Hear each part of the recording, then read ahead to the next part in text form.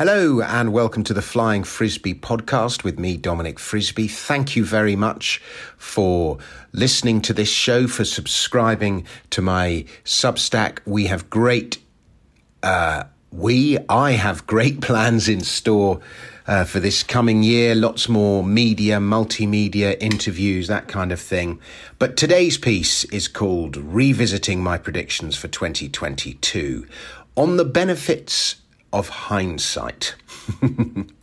So later this week, I'll be posting my predictions for 2023. But first, we revisit those of 2022 to see how I got on. And this is more an exercise in entertainment than anything else, because in case you needed reminding, risk management changes, and so do forecasts as events unfold. As one Mr. Keynes once said, or Mr. Keynes, I should say, when the facts change, I change my mind. What do you do?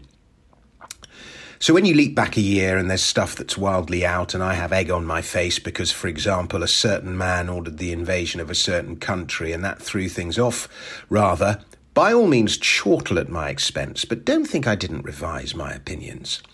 Right, that's the excuses over and done with. A reminder of the rules. I get 2 points for a direct hit, 1 point for close but not a bullseye, 0 points for a miss, and -1 for a howler.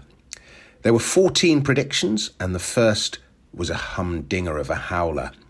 My view was that because of the scalability of tech, the Nasdaq would continue its relentless march higher, and we would see 19,000. The opposite happened.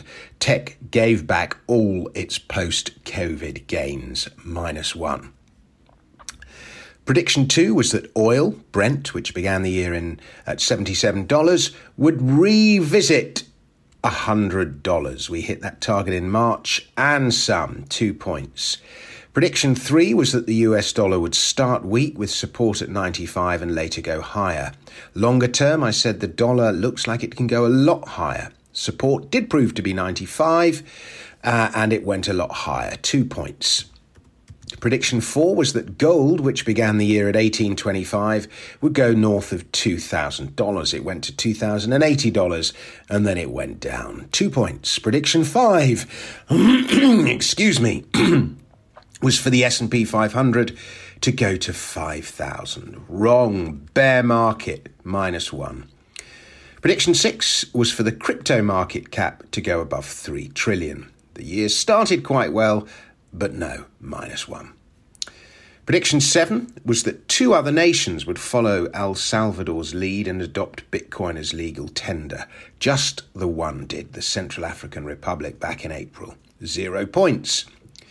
Prediction 8 was that copper goes above $5 a pound. It did for 1 day in March. Technically, it's a 2-pointer, but I'm only going to give myself 1 because it had such a horrible bear market later in the year. Prediction 9 was for house prices to continue their inexorable march higher. Amazingly, house prices have marched higher. Average UK house prices increased by 12.6% over the year to October 22, says the ONS. That will come down as the data for the last part of the year comes down, so I'll give myself a point, but not 2. The backdrop for house prices is looking shakier than it's looked in a long time. Really, I should give myself 2, but I don't know. It's best if I'm cruel with myself. Prediction 10 was that the pound would get to €1.24. It didn't. €1.21 was the high, and it ended the year lower than when it started. 0 points. Prediction 11 was that silver would disappoint, as always, and can't get above $30. You can always depend on silver. It disappointed, as always. $27 or just nigh was the high, 2 points. And so to prediction 12, which was that, to everyone's surprise, Boris would still be Prime Minister. We've had 2 since then. Prime Ministers are like buses. Prediction 13, your Brucey bonus sports prediction, was that Manchester City would win the league and that Watford, Norwich and Burnley would all go down. A bullseye, sir. This year's table will be much harder to get right. And finally, my prediction 14, based on my own instincts, not data or science, was that peak COVID has now passed and that something akin to free movement can slowly return. It looks obvious now. It wasn't then. I lost Christmas last year to COVID. And so to the score. Maximum possible would be 28, minimum -8, both so extremely unlikely as to be impossible. I got a middle-of-the-road, deeply mediocre 11. I suppose you could say it was 13, but anyway, could do better, as my school teachers so often noted. Happy New Year, everyone. Hope you have a great 2023, and that prosperity makes a welcome return to our portfolios.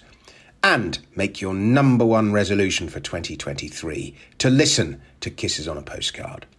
If you're interested in protecting your wealth in these extraordinary times, then be sure to own some gold bullion. My current recommended bullion dealer in the UK is the Pure Gold Company. Whether you are taking delivery or storing online, premiums are low, quality of service is high. You can deal with a human being, and I have an affiliation deal with them. Thank you very much for listening. Have a great 2022, and cheerio.